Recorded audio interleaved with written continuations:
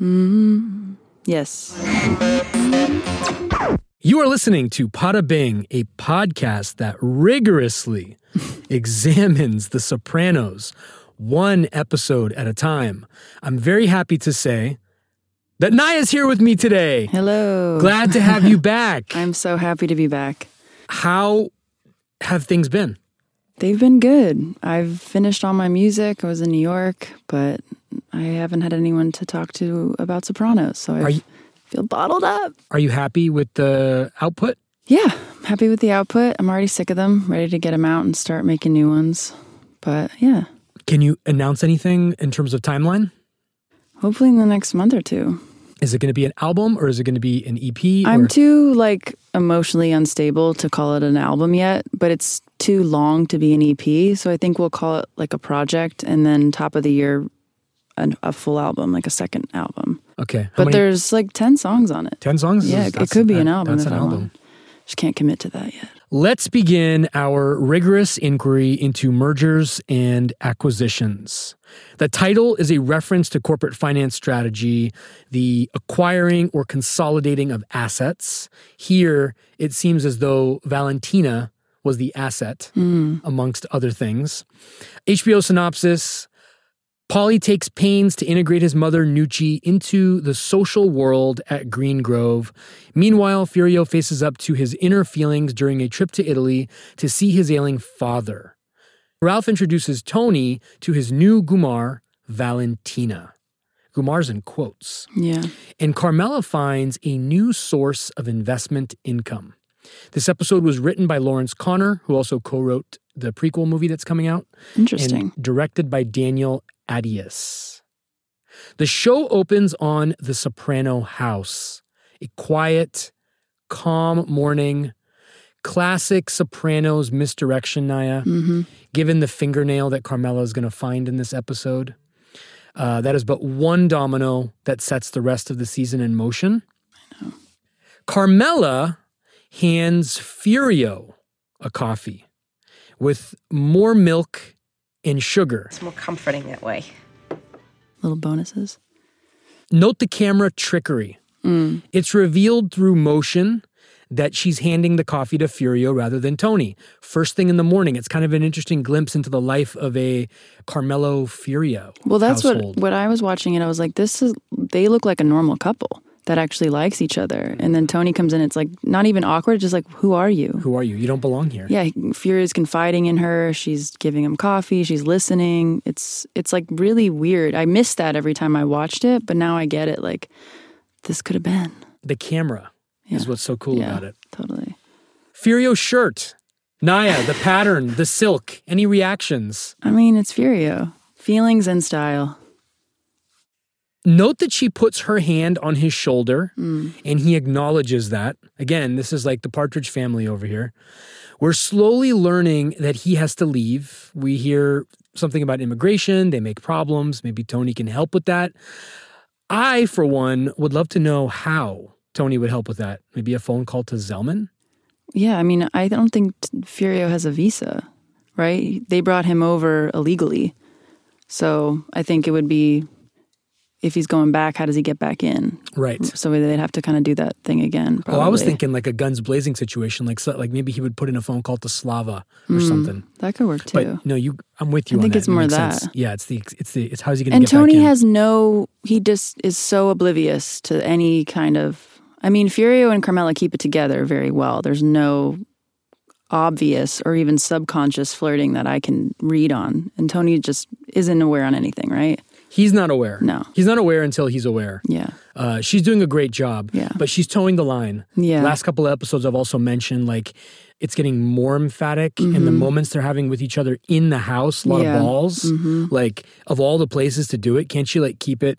At this point, they're both brimming over the top, but Tony's so in his own mind. Yeah. As I've learned in therapy with narcissistic behavior, they really are just thinking about themselves. Totally. You can be right in front of one doing something that would potentially harm them, but they won't see it unless they want to see it. Yeah. I did think it was interesting Tony offers him money as if to solve anything. Yeah, money solves everything, right? Yeah. Tony's even talked about that. Yeah. When Tony and Carmela at the dinner table, no, you think about money. No, all you think about is money. Yeah. Did that money have strings attached? I think Furio just feels so guilty that he can't take it. That's how good of a guy he is. He's in love with his wife. He needs it. I'm sure he needs it. It was interesting. It's also like, if Tony offers, like, you don't say no. Like, it's one of those things, like, if the boss gives you something, you take it with humility and grace. There's a little bit of tension there that's going on. Like, he's almost showing Carmela, like, I still got the power or something. Furio's like, I don't need his money. Yeah. I can take care of us on our own. Also, this soundbite that came to mind when Furio's starting to, like, talk, Tony cuts him off with the money. Mr. Empathy over here from Everybody Hurts. Totally. When Carmela tells Tony about Gloria. Okay, so this is the other thing with when I was doing them solo, I got to stop whenever I wanted to because I had to, like, figure out how to segue myself. And most of the time I segued myself with, like, a musical interlude. I love that. But I'm sorry you've been all alone. I have to, like, think. Okay. Yeah. So Furio says, sorry, Tony, someone else is going to give you, someone else is going to have to drive you tonight. Right. And he says, not a problem. This, of course, is all to set up the beautiful scene where Paulie is driving Tony. Yeah. Doesn't Tony look fucking thrilled? Oh, it's so good. The shot has a very different look and feel. I've mentioned this in a few episodes ago. It's very cinematic, and it has Michael Mann vibes. Are you seeing that? Heat, Collateral, the nighttime, the angle. When you see people driving in a car, it's normally head on, but this is like way off kilter at an angle.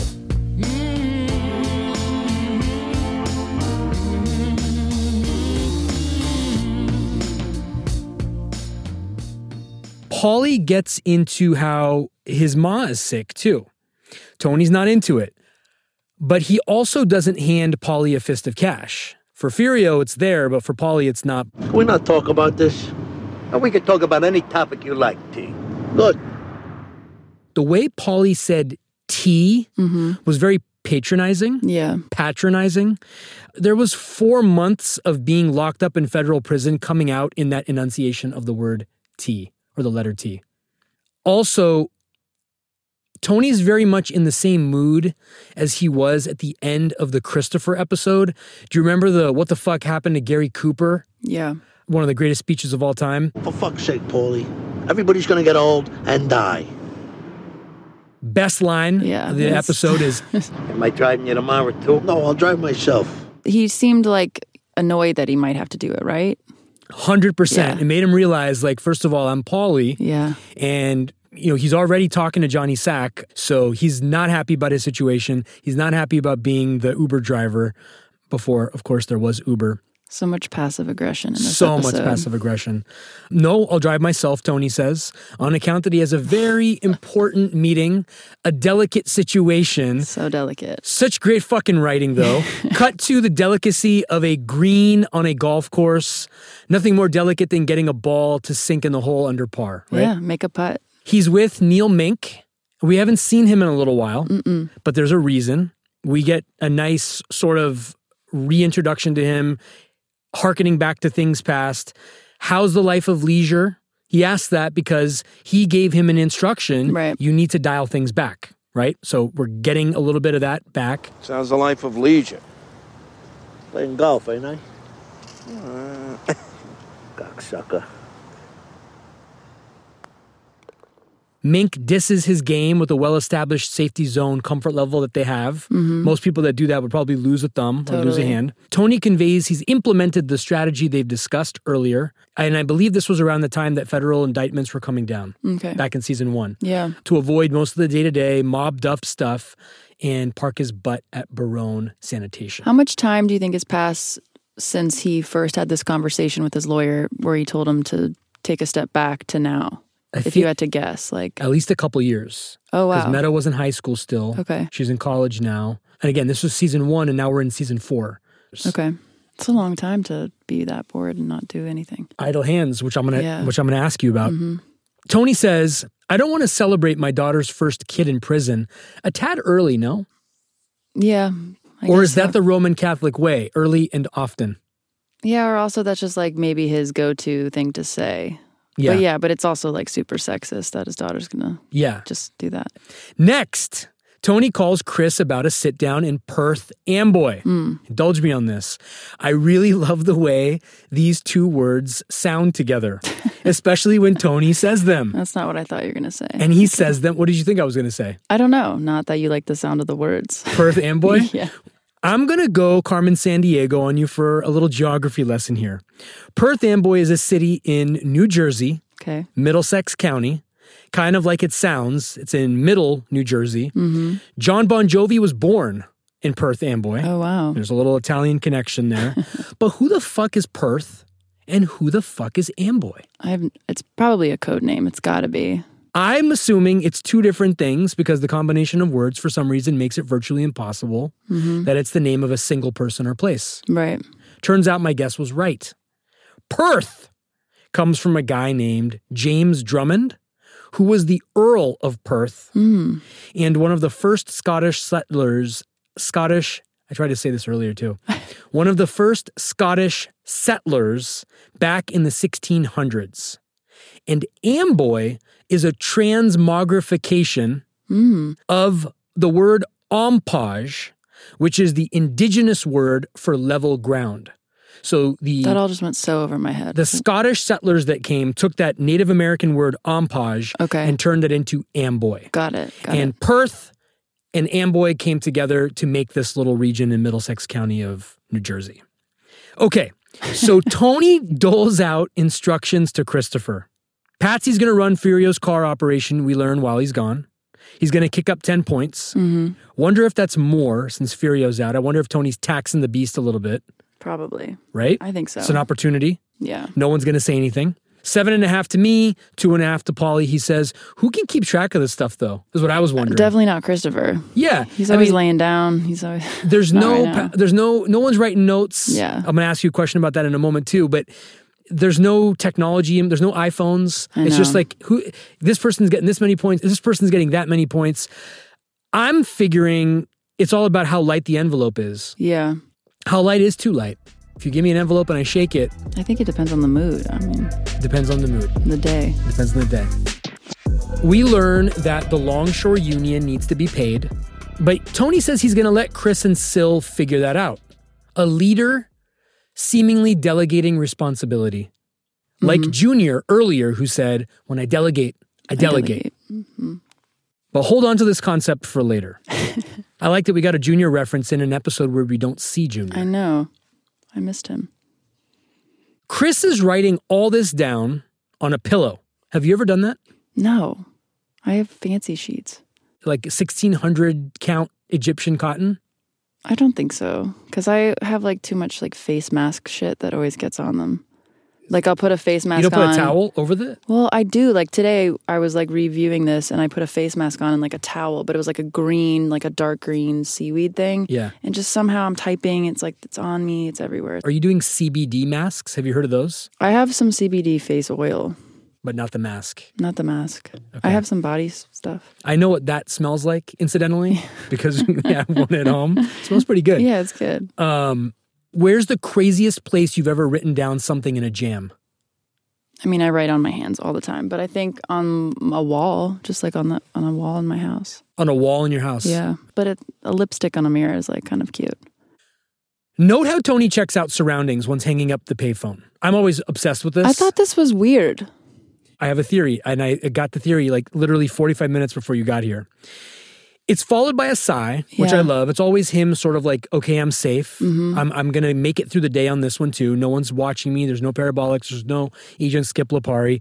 But he always does that. And the camera stays, the frame is locked on him for a longer point than normal. Yeah. Here's my thought. Well, first of all, he's always checking, right, his surroundings until he doesn't, which we've been talking about since day one. But note the semi-truck barreling through in the opposite direction. The sound feature there was so great contextually. You're in the middle of New Jersey, in the thick of the highway.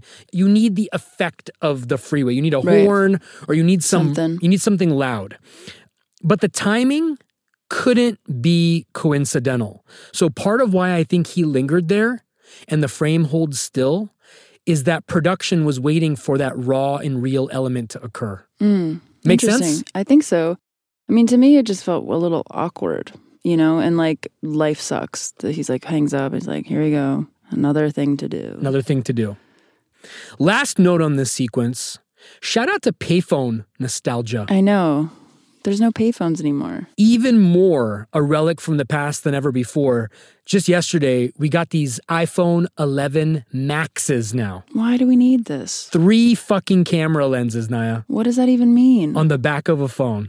And more processing power than a rocket ship to the moon in a phone. What do you mean 3 lenses? Like, So it has a regular lens, okay. and the front lens now, too, by the way, can film in 4K. So your selfies are in 4K video, Nobody wants that. and people do, I guess. Then they just Facetune it. Now they have Facetune apps. It's all about the content, right? The fucking word content. People are retouching all their photos, and now there's apps to retouch your videos, Retouch your videos. like your selfie videos. But now you can shoot native wide angle on the camera, so you don't have to do it in post. It basically apparently is saving you a couple of steps in post. Do people have jobs? Are these people out doing like panoramic, like Ron Howard shots? This is crazy. I watched the keynote yesterday because you know how I roll. I do. And Thank God you do. I don't know. I wouldn't know this is happening. they've literally made this to target Hollywood productions. Like Steven Soderbergh would use iPhone 11s, Maxes, you gotta get the Max, To shoot videos? to shoot movies. No. To make movies. I'm not kidding. It will happen. It has everything you need. You obviously can't get a lot of the, well, maybe you can't make like the high dolly stuff or like the I mean, motion. you definitely could. It's so much lighter. Just throw the phone up. Yeah. That's and they're crazy. $1,000 a piece. If you want to use an Alexa camera, an Ari Alexa, or like a Red camera, Mm-hmm. that's like a minimum $50,000 investment. Totally. $1,000 Those are a lot to rent per day, trust me. 3 of these, that's $3,000 versus $50,000. It's just going to be so weird. Like on music video sets, people just holding phones at you. On your artist page, there's like an overhead shot of you walking on the beach. Yeah, that was a that drone. done? Was that done with the iPhones? That was a drone, and we attached a camera to it. But I could have just fucking done my phone, I You guess. could have done it. You could have done it with now with the new one if you want Just to. feel sad for blind people lately. Why? Because we live in such a visible age. Like, I don't know. But they can listen to podcasts. Well, I know, and that's cool. And they don't have to see half of the shit that sucks that everyone's sucks. posting nachos all day. Have you seen Stevie Wonder's Instagram account? No. Oh my God, it's amazing. What is his Instagram account? I don't know if he's running it, but it's verified as him, so it's someone else, obviously. And every square is just black, and it's like best nachos ever. But through his eyes. Yeah. And That's a beautiful thing. It's really cool, yeah, because I thought it was an interesting way for him to be a part of the platform. But, he can't obviously see the sunset, but he'll still post, like, love this beach or something. And then, like, we don't get to see the photo, which I actually think is an interesting, like, subconscious of, like, actually withholding the image from us, but still seeing what the image was supposed to be or could be. And I was like, that's an interesting, like, way to advertise stuff, like, not show people something. Really clever. Thinking about it, like branding wise, I think it could be interesting. Especially if he's actually at the place. Yeah. And the post is from, like, in real time. I'm at the beach now. Mm-hmm. I see black, but I feel in the whatever he's feeling is in the caption. All I know is I wanted to see it more than I do when I see it when someone else posts it because I can't see it. And you also know that it's coming from Stevie Wonder. Yeah. That's amazing. I need to follow him. Yeah. Thank you. Of course. Anyway. Okay. Cut to another. So we go from a payphone, Mm-hmm. and then we cut to another relic of the past, an indoor shopping mall. I know. Did you hang out at malls? Yeah, I had my first date there, Johnny Rockets. I didn't have a date, but I did take a girl to Steak Escape. Do you remember? Steak Escape? It's called the Steak. It was like a cheesesteak place at the mall. You've never heard of Steak Escape?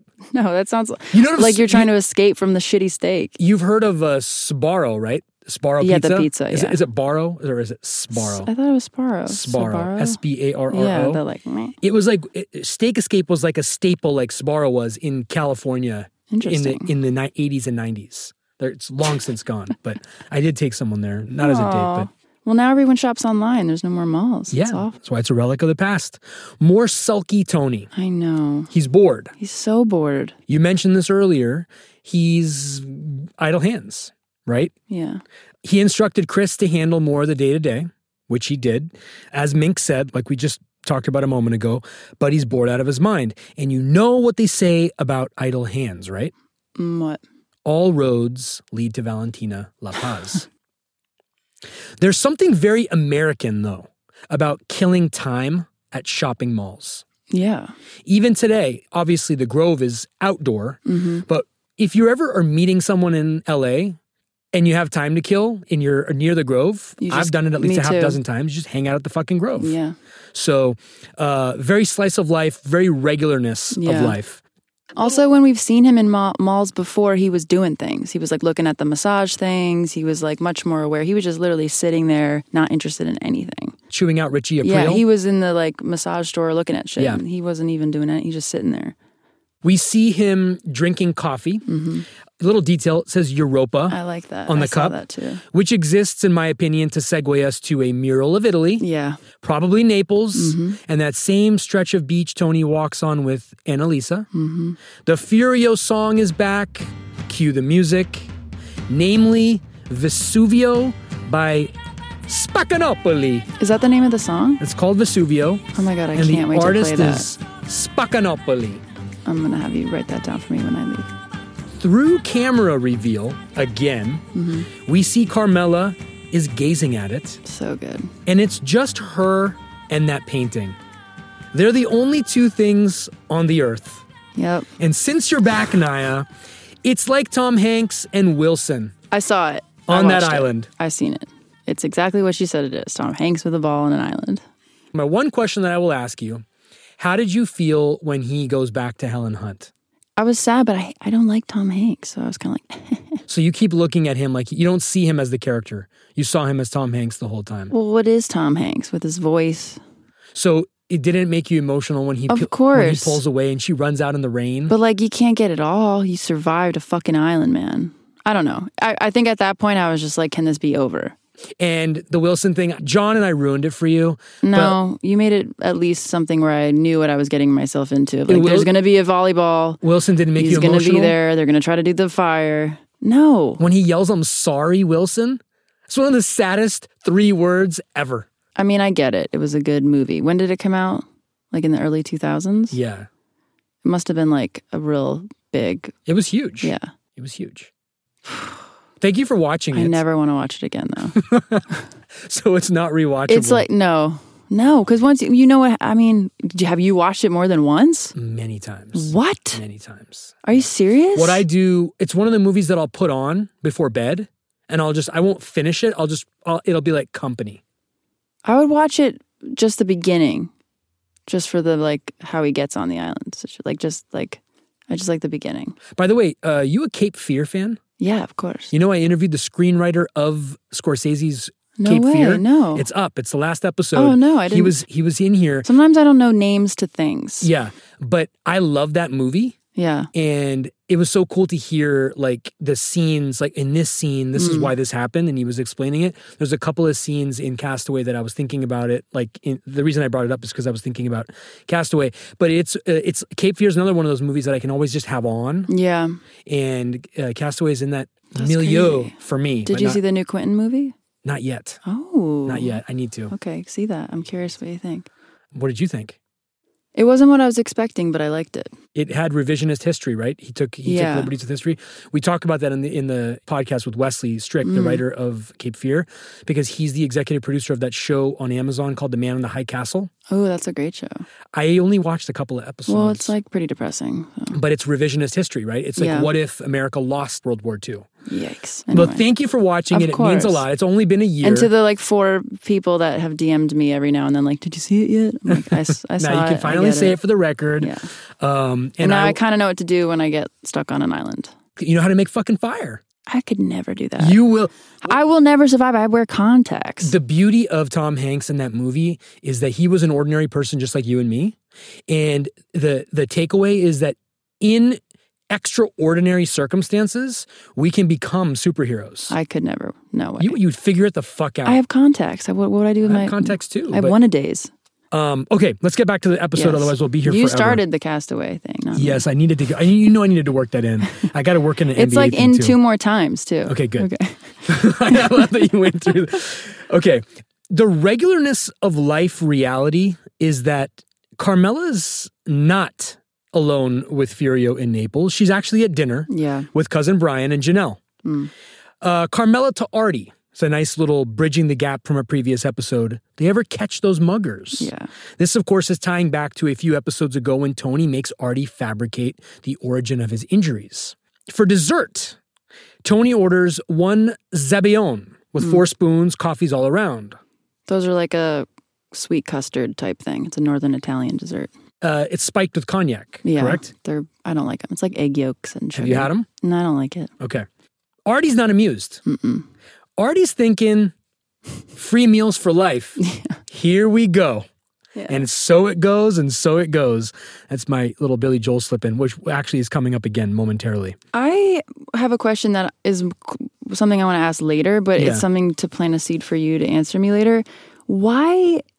Because Carmela's like daydreaming about Furio, right? And she's like lost in the mural and all this shit. But it feels then contradicting to how conflicted she is in this episode with Tony and how dissatisfied and this whole like feminist talk that comes up and the money and her agenda. But like when I'm in love, or like when women, at least some of my friends, like nothing else really matters because that should be enough to make you happy. But it just feels like a little like contradicting of her. We see these exaggerated kind of like romantic things. She's humming the song, she's lost in the things, but then also this like horribly contradicting behavior of like being disappointed with Tony, being upset and all this stuff. And is it coming from a lack of security, lack of communication from Tony, or is she just wants to get out of this shitty marriage and be with Furio? Like, is it a longing thing for Furio? It's not like a sexy thing yet. I mean, she's fantasizing about him, but I think there's a little bit of sexual tension. for sure. But is it like, I want to be with him, or is it just like, he's my escape still right now? Well, let me answer your question with a question. Yeah. Does she see Furio as a life raft out of this life? I mean, he says, and I mean, not to skip ahead, but he says, I am in love with her. I love her. That's a huge statement for someone who's never slept with her or even voiced that honesty to her. So It's very Shakespearean. Yeah, it's and that's hardcore. And he even considered maybe killing Tony for it, you know? Hold that Yeah. thought. But And think we'll, about and like we'll come back Carmela's like her demeanor is a little all over the place for me. And I can't tell, like, it's a little off for me of her character usually. And it becomes, she unravels a little bit more as, you know, she discovers what we're going to talk about. But then I think all of this will culminate in the final scene with Tony and Carmela. For sure. But and even the conversation with Rosalie we'll get to too. Yeah, like we're she's gonna get just there. a little all over the place. So before we get to Carmela asking Brian for financial advice, the last thing about Artie that I want to mention, just to tie everything up nicely, is that we the viewer know what's going on between Tony and Artie, but certain people here, namely Carmela, don't. Yeah. And that's one of the beautiful gifts of The Sopranos that keeps on giving. Yeah. Okay, so Carm asks Brian for financial advice. She mentions a house they sold in Newark. She's talking about the one on Frelinghuysen Avenue. But Brian thinks it's the HUD scam from last episode. Tony instantaneously catches where that could go and invokes Paul Newman. HUD? What? The kid loves Paul Newman movies. HUD is a Western. We've been talking a lot about Westerns for the last several handful of episodes. Right. Another Western reference. This one came out in 1963, starring Paul Newman, was nominated for 7 Academy Awards, and took home 3, the number 3. Tony says he trusts him 1,000%. Carm looks on suspiciously. Yeah. Naya, what do you think she's seeing there? What's gnawing at her in this moment? She knows that something's up. But Brian's family, why is she so... But he's not, I mean, she says it later, he's very magnetic or whatever to Rosalie. Like brings he him pulls into his people circle? in. She's weary of Brian getting tainted, maybe? Well, he's a pawn, and she thought he was on her side to some degree because he's on her side of the family, right? Mm-hmm. And I think there was a bit of like, okay, this will protect me to some regards. This will and give balance me me yeah, out. and it'll be neutral. He's not in the mob. I mean, she had to convince Tony to do this for her, even meet with him. And even later she says, you know, he did meet me halfway with the Brian thing. Mm-hmm. But she's not dumb. She can see it. And I trust him 1,000%. And they put their heads together. Yeah, Tony Soprano saying 1,000% is very rare to hear him trust anyone like that. I like what you said, that she thought Brian worked for her. Yeah. And it's not the case. Cut to the church diaper drive. An interesting venue for two women to complain about their spouses, organizing diapers by size. This is a great Ro moment, one of her great Ro moments in the show. Nobody told them to go and have babies without husbands. Very Catholic of her, right? Is there a Ro in your life, in your family, that would say something like that? A little bit, but you'd have to like trigger them. Okay. You know. Then they're talking about money like you mentioned. Yeah. Carmela finds out from Ro that Ro didn't really know what she had until after she buried Jackie. Mm-hmm. And then she asks the question, how much is enough anyway? Right. How much is enough? Yeah. You got a number? I mean, well, this is where my predicament happens with Carmela the most, because she's like, I'm not a feminist, not 50-50. I put up with this Guma shit. I made my peace with it, right? Yeah. But so here's the thing. Why is she... So how much is enough, right, is what you asked? Mm-hmm. Is it more she just wants to feel in on it and understand and communicate with her because she doesn't know? Or do you think there actually is a number for her? I think it's very specific. What do you think it is? I think she knows it's not going to end well for Tony. Mm-hmm. It never does. Mm-hmm. And she wants to have a mound of untainted and protected money. But that's not possible. That bird feeder money is not clean. Cash is clean. Unless there's marked bills or something, cash is clean. But and we'll get to it when she does the little investments, the 9.9K investment thing. But I think what she wants is she wants to know that there's a air conditioner duct full of cash that's untainted and won't be possessed or what's the word? That only she knows about? That's appropriated by the government. Not that she knows about, but that she knows that if Tony dies and he actually leaves her with nothing, that she has like a safe house. So she doesn't trust him. Let me ask you this. Would you trust him? Of course not. No. I mean, I wouldn't even trust a normal man. Wouldn't? Yeah. So that's my point. Yeah. And she's not dumb. She lives in the same world we live in. She knows what she married. She probably trusts him a little bit less than you and I would trust a normal other person because of the nature of his job. Yeah. But she's married to him and she has kids with him, and so she has to coexist with him. Do you think subconsciously, even way more in the subconscious, it's also because she wishes she could get out and have some money and be with Furio? Life raft. Yeah. Crazy. Carmela mentions, and we just talked about it a moment ago, Tony pulls people into a circle. I don't know what to think. And that's going back to that dinner with Brian. Cut to the horse stable. More horse expenses. Love it. Reason I mention that is because Ralph is disapproving of Pyomai over and over again. Yeah, it's too I just want to set that on the table and make sure you're thinking about that. Tony's got a straw in his mouth, a vestige of an old Western. Yeah. Again, giving more love to that horse than he'll give to any single human that entire week or month. Enter Valentina La Paz. Naya, your initial thoughts, reactions upon seeing her, look, apparel, details? She's a type, man. Those Valentinas are alive and well. Any Gloria Trillo vibes? Nah. Different. She's half Cuban, so there's like a little bit more. It's just different. Dangerous combination. Why? Because she's not full Italian. She's not full, like Cuban and Italian, those are both. I don't know, because she does remind you of Gloria in some of her style choices a little bit here and there. And her dark hair and dark eyes, which we know is Tony's type, which I find interesting. He married a blonde woman. And later the girl he's with at the club is blonde. Mm-hmm. Miss Iceland. Yeah, I think Valentina, I don't know. I think there's a little Gloria Trillo going through his mind. No one's really said it. Well, she has a job. She makes her own money, and she's horribly insecure. And we find that out within But she doesn't have as much baggage as Gloria. She's a little more of a free spirit. There's a great line where she says, "Believe me, I am not hung up." That's a great line. That's because that's the Cuban in her, maybe. So we learned that she works at an art gallery, which is a little... I wouldn't believe it. Exaggerated, as we'll learn. Ralph has a great line where he says, she's helping me enlarge my collection. This, my Chiquita banana, is Pyomai. We see that she's a trickster, right? She cons Ralph into stepping into horse shit. It's good luck, we learn. Do you know anything about that? What? Yeah, of course. It's good luck. My dad used to own a racehorse. I don't know what it is about Italians and racehorses. I mean, I kind of do. It's a big thing, but... I found... Is Chiquita Banana Cuban? No. I like where your mind is going, though.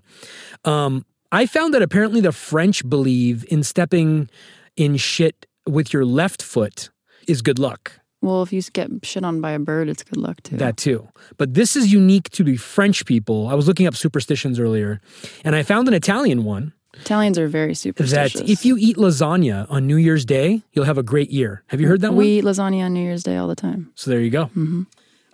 Do you know the Chiquita Banana song? No. Sing it. I'm Chiquita Banana, and I come to say bananas have to ripen in a certain way. When they reflective brown and have a golden peel, bananas taste the best and are the best for you. Bum, bum, bum, bum. You can put them in a salad. There's a lot.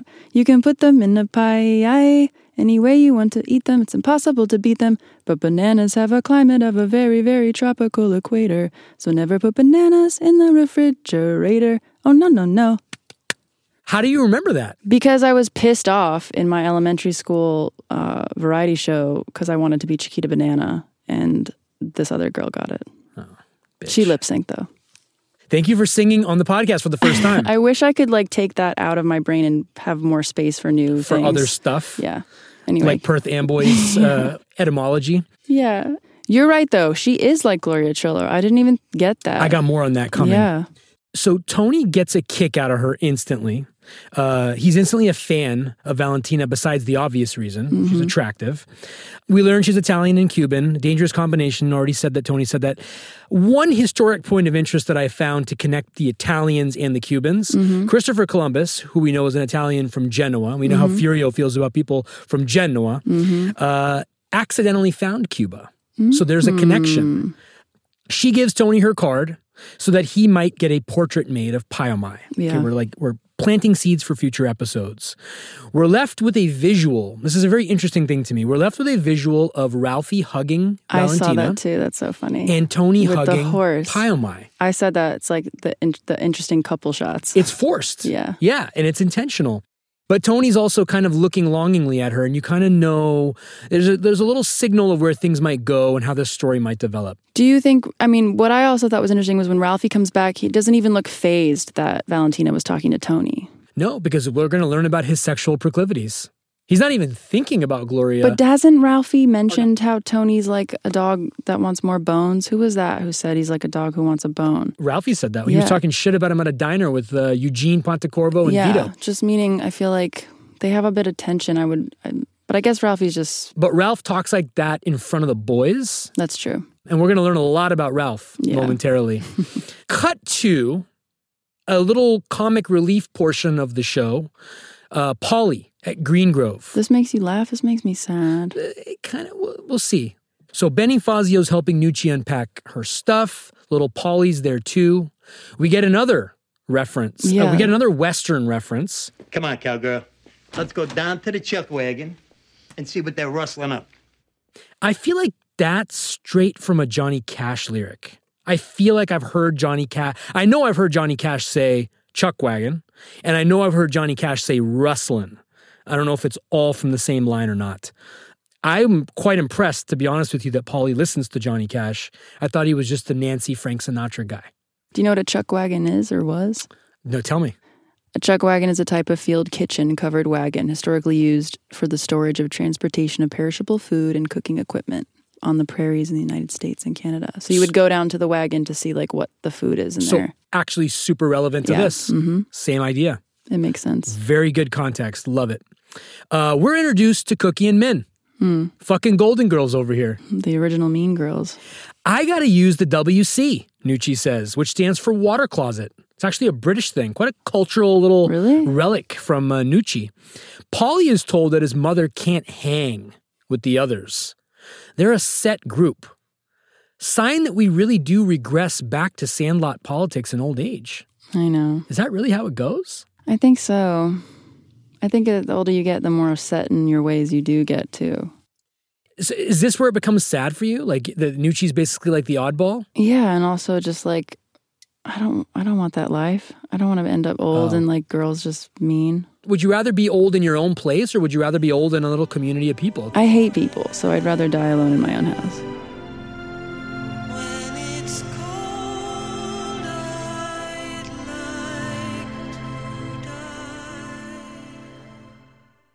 So they're a set group. Right. Do you think it's based purely on who Paulie is and what he does for a living, or is it something deeper. I think it's a teeny bit of that, because even when Polly's asking about her son, you can sense a bit of like arrogance from the mom back. Like she's proud of it because he's straight. Yeah. And maybe I'm just reading into that, but I can sense, I felt that for some weird reason. Yeah, we feel it as a viewer, but it's not addressed literally. Also, they knew Polly was a little shit kid growing up. True. You know, they don't give a shit about him. And his mom's kind of a bummer. Meanwhile, back at Casa Soprano, Tony is getting a new home theater installed. Probably used some of the proceeds from the HUD scam from the last episode to pay for it. Kind of a nice little tie-in if you're following along. Fucking Fugitive again, though. Never seen the references, that's a good one. Really? You gotta watch that. It's aged well, too. I actually watched it before this episode. References to this movie keep popping up. The last time was back in season 1, Tennessee Moltisanti, when Christopher's talking about arcs to Polly. Also, nice little tie-in, Joe Pantoliano, who plays Ralphie, was in that movie. He was? Yeah. Oh, now I'm going to watch it. Then, Tony says, It's like Clapton sitting right there at your house. the song is Bell Bottom Blues. Listen to that album all day today, by the way. Good. From a short-lived band Clapton put together in 1970 called Derek and the Dominoes. The one studio album they released, Naya, Layla and Other Assorted Love Songs, So good. is considered one of Clapton's greatest musical achievements. It's really good. Some of the songs from that album that had weight and relevance for me when framing them in the context of The Sopranos include the titles Nobody Knows When You're Down and Out, Key to the Highway, Why Does Love Got to Be So Sad, and finally, It's Too Late. Well, that makes sense because Eric Clapton is basically a blues singer. He's a blues guitarist, and blues are all, we're basically like Westerns. Blues and Westerns are all those big one-liners. Bingo. Interestingly, the song we hear in the show, Bell Bottom Blues, features the use of a tabla drum, which I studied and played for almost 10 years. So I was really excited when I saw that, like, they used You're that. so strange. I love it. Well, so this album was not produced, but it was George Harrison collaborated on it from the Beatles. Okay. And he was really into Indian sitar music during this exact same time frame. So it's not coincidental that there's a bunch of Indian music. Why haven't I influence known in it. this? Why can't we get, do you have one? I have one at home, yeah. I have one. Let's go. I studied Bring it next time. I studied it for 10 years. Bring it. I wasn't good enough. I didn't tell you the story. No. I made a demo. I did a classical Indian performance. Can I hear this? No, I won't share it. It's Please? embarrassing. But I put it in my Stanford application. I applied to get into their music program. Oh my God. And I didn't know any of this. Yeah. Well, that's where the music comes from. That's why I have a drum machine on my desk. Because oh my God, bring it next time. I'm a drum I want to programmer. see you play it. Yeah. I'm going to make you a beat. I'll just make you some beats. Yeah. And you can use beats in one of your future songs. You should. I need new beats. That's where the music came from. I always wanted to be a musician. That's why I love you. Well, you can because be I'm a a failed musician. fucking musician. You're not a failed musician. I love being around musical people. I hate when people think that way. Final note on this song, Okay. because I can't help myself. The lyric, I Don't Want to Fade Away, is similar to the title of David Chase's post-Sopranos feature, Not Fade Away. And I wonder if he got that from this song. What is that? Not Fade Away? His movie's called Not Fade Away. Which one? David Chase's movie that he made after he made The Sopranos. That like one about the band? About the band where James Gandolfini's the dad. The lyric reminded me of that. Yeah, that is That's why interesting. I'm putting that on the table. The word fading a lot. Even like Journey uses those kind of words Yeah. in their music. Good point. Then we go from tabla drums to bagpipes, an instrument of war. For sure. Okay, this is I'm threading needles here now, okay? Yeah. An instrument of war in a room where something ominous is going to happen this season. Totally. Okay? Wow, that's a really good An call. ominous foreshadowing of what's to come. Tony says we can all watch movies as a family now to Carmela. The timing of that statement will turn out to be very ironic as well. So put that in your back pocket. Carmela mentions in the bedroom, the movie, it's referenced. Tony thinks she means, be my alarm clock, I'm going to bed. He says, what time do you want me to wake you up? But the movie, which came out in 2001, again, everything is so fucking intentional. I know, it's annoying. It's perfect. The movie is about a family in transition. Not transition 2019 transition. No, but I know what you mean. transition. Okay? It's a good one. Very on point sleight of hand reference for what season 4 is shaping up to be. It's crazy. Then there's a wall detail point of note. The Key Largo film poster. Bogart, Robinson, Bacall. This is a classic film that features mobsters and references Cubans and Italians. There you go. Nice tie-in for the same episode that introduces us to Valentina. However coincidental that might be. God. Final thought on this sequence. Timing-wise, it's an interesting introduction, and correct me if I'm wrong, interesting introduction of this aspect of their house. We've never seen it before. The guest house, the house. It's like the pool house, right? The pool house. The choice of it in this episode signals that change is coming in some form. Hours later, right? We see a blue screen of his new home theater system. Pink Floyd is blasting. The Dark Side of the Moon's last track, Eclipse, is playing. God, I love Pink Floyd. Yeah. And I love that album. What a musically rich episode. Deep, rich episode. It's interesting that this is the album they used in this moment, though. I know, I thought that too. There's a little bit of a tell. It's an album that wrestles with conflict. And as we're about to see, Tony is very conflicted about Valentina. And if that connection is intentional, it's beyond brilliant. It's true. Dark Side of the Moon has sold, drumroll, 50 million copies worldwide. Wow.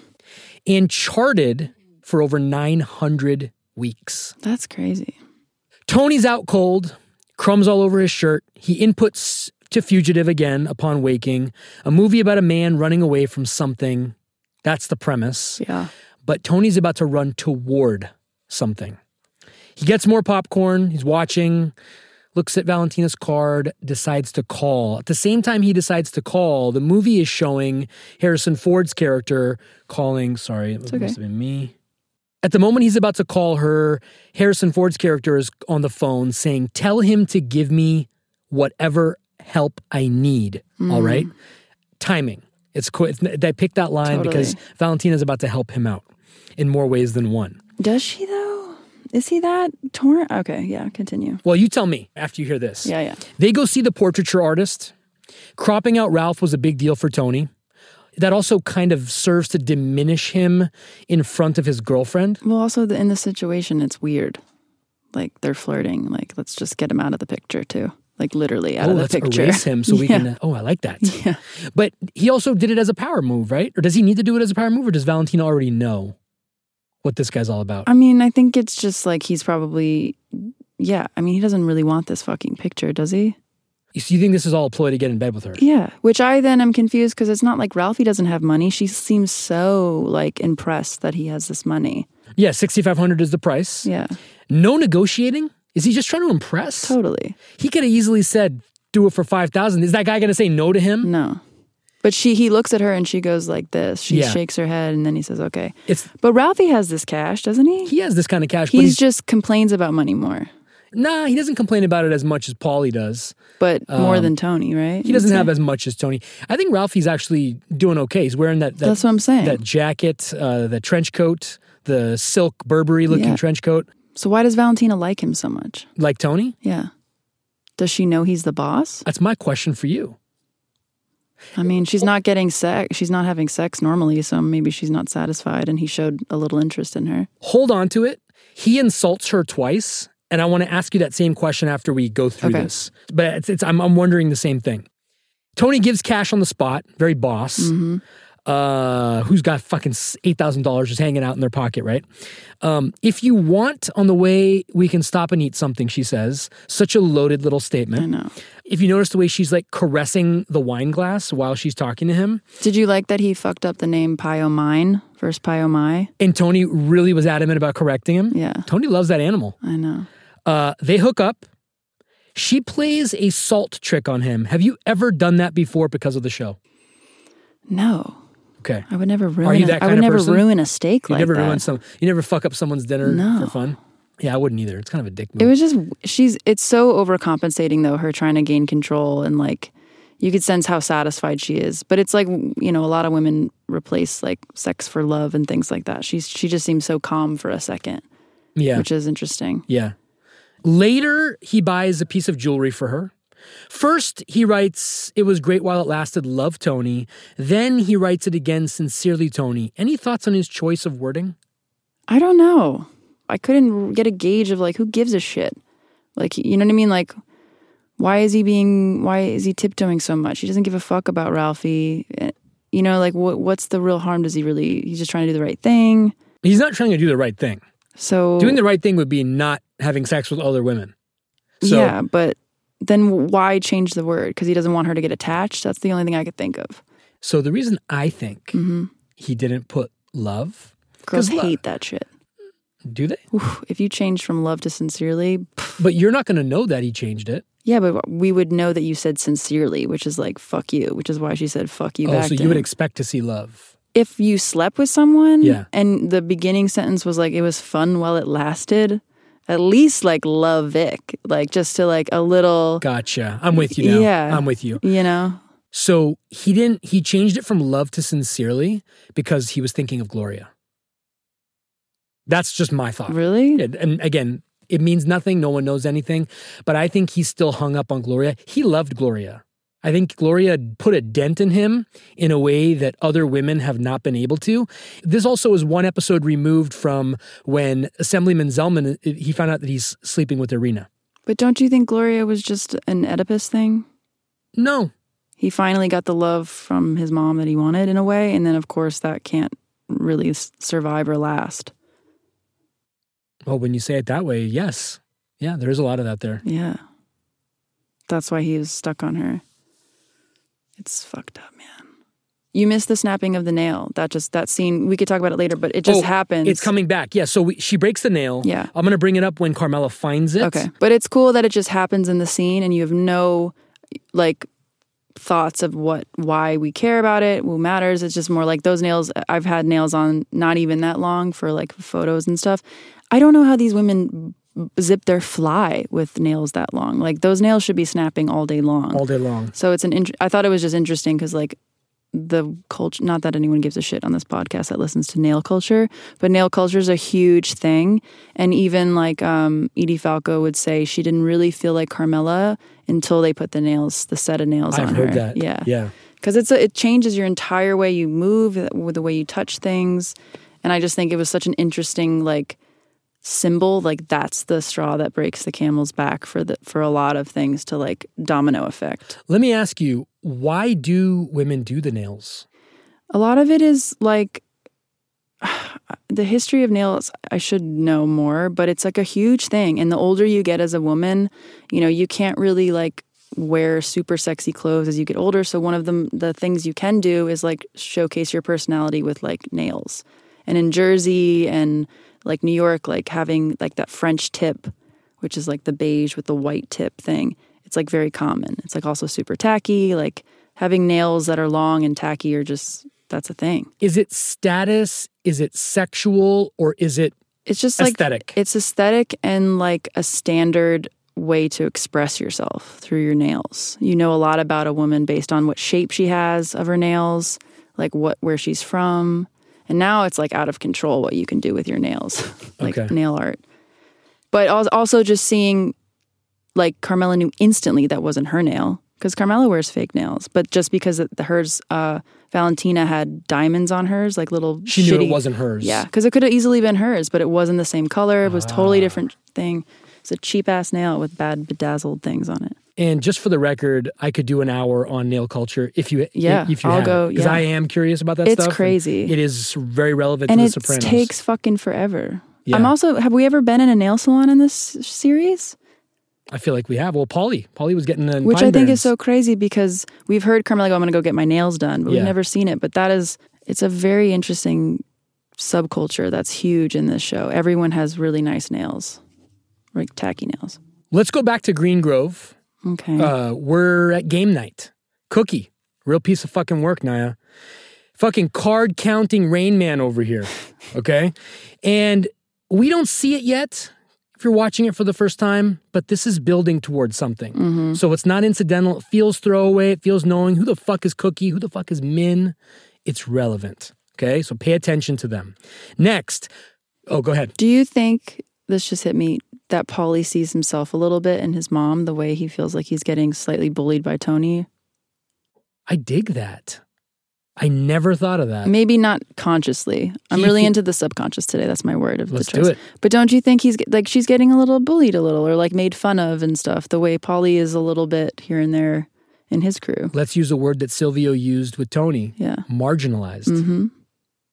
It's an interesting parallel there. Very interesting. And this just after Paulie got out of jail, had lunch with Johnny Sack and saying this guy wouldn't even fucking call me when I was in the can. Which I find interesting Really because great it's like, you know, the relationship between, we don't just see Tony and his mother, we hear about Ralphie and his mother, and we also see Paulie and his mother. And like what Melfi says, everything goes down, is everything about your fucking mother? Yeah. And it's like, yeah, it really is. And so we learn a little bit more about each of these men that work together based on their relationship with their mother.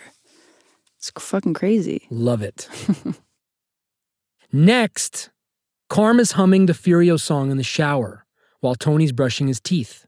She's thinking about Furio while Tony's preoccupied with his gums. Interesting contrast. Tony then pours cold water on her. In a way, he's kind of comparing Carmela to Valentina here. That's what I saw. Like, Can I have juvenile fun with you like I can have with her? My question for you as a husband, wouldn't you have noticed? Wouldn't you have put the two and two together of what she's humming? No. Really? I guess maybe because I'm a musician, I would have known exactly what she was humming and where she had heard that song. I wouldn't Meadow be was playing it. It was a banger, man. She was humming a banger, you know? And Carmel and Meadow had it in the house. Do you think he also knew she was having a good time humming a song in the shower, so he wanted to fuck it up? Yeah. I'm guilty of that. I do the cold water in the shower thing all the time, but it's not a promise that I made on my on my honeymoon. Does she hate it? Yeah, she doesn't love it. She doesn't do it back, but she doesn't love it. But it actually comes from a place of love. You know, it's a way to create some kinetic energy in the relationship. Yeah, a little tension. This is the one promise I would like you to keep, she says. That's it? That's the one promise she wants him to keep? Well, it's pretty strongly worded, though. She's implying that he's an asshole. Okay? It kind of puts him on the mat, too. Yeah. Because it gives him in a moment a way to catalog all of the ways in which he's actually reneged on his promises. And the only thing he can give her is a whatever. I know. She's such a child. We know when you say whatever, it basically means the exact opposite. Yeah. It's powerful because it's right after he's just done something despicable. And he knows it. It almost for a minute kind of felt like he suspected she was on to him already. He certainly has that level of paranoia where it wouldn't be outside the realm of possibility. What's one promise you've asked someone to keep in a similar fashion? You don't have to say who, but like is there a similar analog in your life? There was when I was younger because I had like a fear of locking doors. So my sister who's younger, would have to like guard the bathroom door for me because I was too afraid to lock it. And then she would just leave. So people would walk in on me going to the bathroom. And I'd be like, promise me you won't leave like guarding the bathroom door. And she'd be like, I promise. And she would always fucking leave. That's exactly what I was looking for. Yeah. Paulie goes to visit Chucky Cirillo, son of Cookie. Now a principal at his school, we learn. North Bergen. I don't know if that's a good school or a bad school, but she made a point to mention it, so it must be prestigious, right? We learn that 9th grade was as far as Paulie got in high school. Freshman, right? He's here. It's freshman. He's here to politely extort Chucky. Obviously evidenced by the fact he gifts him carry-on luggage, which was odd, but I believe it to be strangely symbolic. If you don't do what I say, you better get the hell out of town. That makes a lot of sense, yeah. Said with Paulie's signature finger point gesture. Later, Carm is doing laundry and finds a broken nail with Tony's stuff. Yeah. Valentina said she lost one while they were together. Tony brushes it off. I have a problem with this, and I'll get to it. And so it begins, this downward spiral, or perhaps a better expression, and a way to tie Billy Joel in once again. and so it goes. I love that song. And note that this happens in the same episode where earlier Carm tells Ro, Tony's been so much better with the Gumars. Well, she said she made her peace with it. This is my question again. Why does this trigger her so much? I mean, I get why it would trigger me, even if I said I'm accepting it, blah, blah, blah. Like, she made her peace with it after she saw that second priest who was also a therapist. And he said, remember when she said maybe you should go see an OBGYN? yeah. She made her peace with it after crack hour, Yeah. said leave him because marriage is a sacrament. Yeah. I think it was an episode ago. She tells Adriana, who decides her and Christopher are going to get married, she says, you can't go to Vegas. Marriage is a sacrament. Yeah. So. Also, Furio's gone. She's all alone in her shitty fishbowl. Tony's out, obviously sleeping with someone else that she now can verify because of the nail. This sucks. And that's why she retaliates and goes and gets the money. Fuck this. Question for you. Mm-hmm. Was Tony too careless? Should he have covered his tracks better? No, those nails can get anywhere. I find them everywhere when I used to put them on. So nail culture. Yeah. You can't escape it. Mm-mm. It's given. Because she snapped it and it was on the bed and they kept making out and it probably just got caught in his shirt or something because he had taken it off or whatever. It's a realistic thing to happen if that's something anyone's like, oh, how would the nail get there? Because in the past, we've seen him take off his clothes, smell them, and throw them in the laundry. He's actually taken a few steps to prevent discovery. But here, it felt Were to they me, dirty clothes? They were clean clothes, right? I don't know. It just felt a little lazy to me. Like, I don't know. Like, I'm not an expert in hiding. But you're thinking for cologne. You're thinking for perfume. I would probably lipstick. shake my clothes out, but that's probably a result of watching The Sopranos so many times. Well, do you think there's going to be an acrylic nail in there?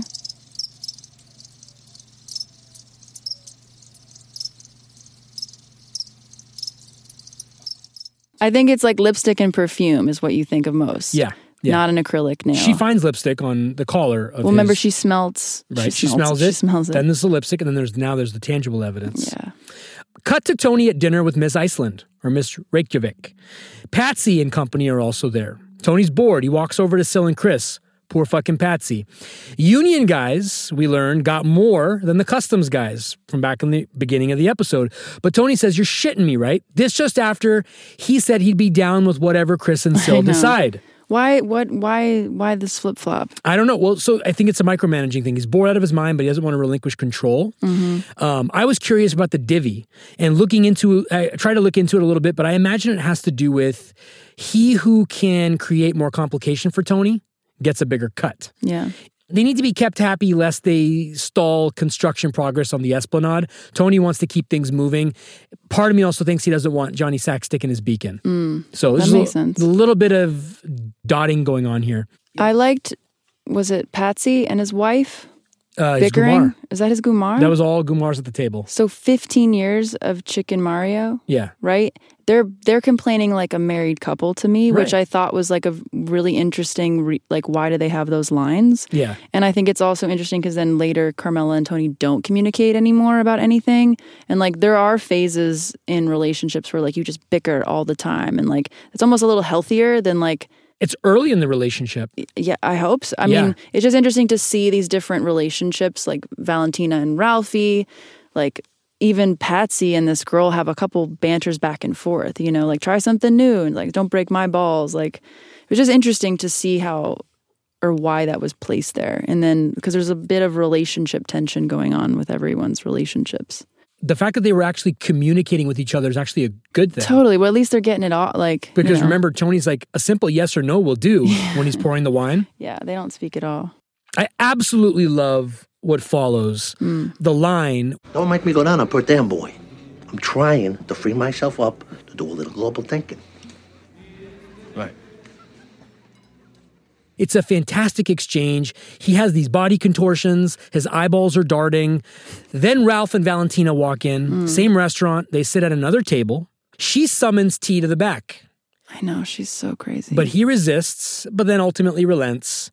Some Dago macho bullshit about don't fuck your friend's girlfriend. Yeah, that. It's a great exchange. Dago is a slur. Have you heard it or used it before? No.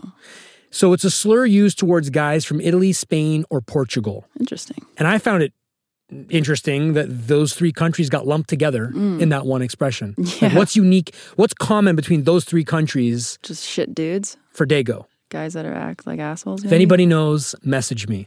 I just don't want to be where Ralph Cifaretto was been. You prick. That is inappropriate dig number 1 of this episode. And there's 2. After 2, I have a question for you. Then we learn about Ralph's habits and predilections. We kind of knew Yeah. from past episodes. Yeah. But Tony's getting a real inside look here. And this sets off a whole cascade of events of him trying to seek the truth on Ralph Cifaretto. When she goes back to the table to see Ralph, he says, Everything come out all right? sick fuck. I know. Inappropriate. I didn't catch that. That is what he said, isn't it? He's a sick So fuck. gross. Meanwhile, Carm is in bed, slowly losing her mind. She's trying to read The Mists of Avalon, which is a book that's part of a fantasy series that had a following back in the 90s, but clearly didn't break out of the gates like Game of Thrones, because nobody's ever fucking heard of it. She looks outside at the pool house. Kind of reminds me, I don't know if you saw this, but I saw Tony looking out at the same window and seeing Cusimano's dental exchange student, Isabella. I think it's the wind that triggered it for me. Yeah. Well, it's like they're up in their castles, trapped in a way. Yeah. She tries to open the bird feed with bare hands, which is symbolic. With nails. There you go. As if anger can make her strong enough to even crush iron. Because that's how fucking pissed she is. I know. She was that eager to get in there. Then she tries a shovel. Her resourcefulness powers, superhuman powers, are slowly increasing. She's leveling up, Naya. If Tom Hanks can make fire, she can open a fucking bird feed over here. Yeah. You knew it was coming. I knew it was coming. Cut to Tony working in the back office. Valentina calls.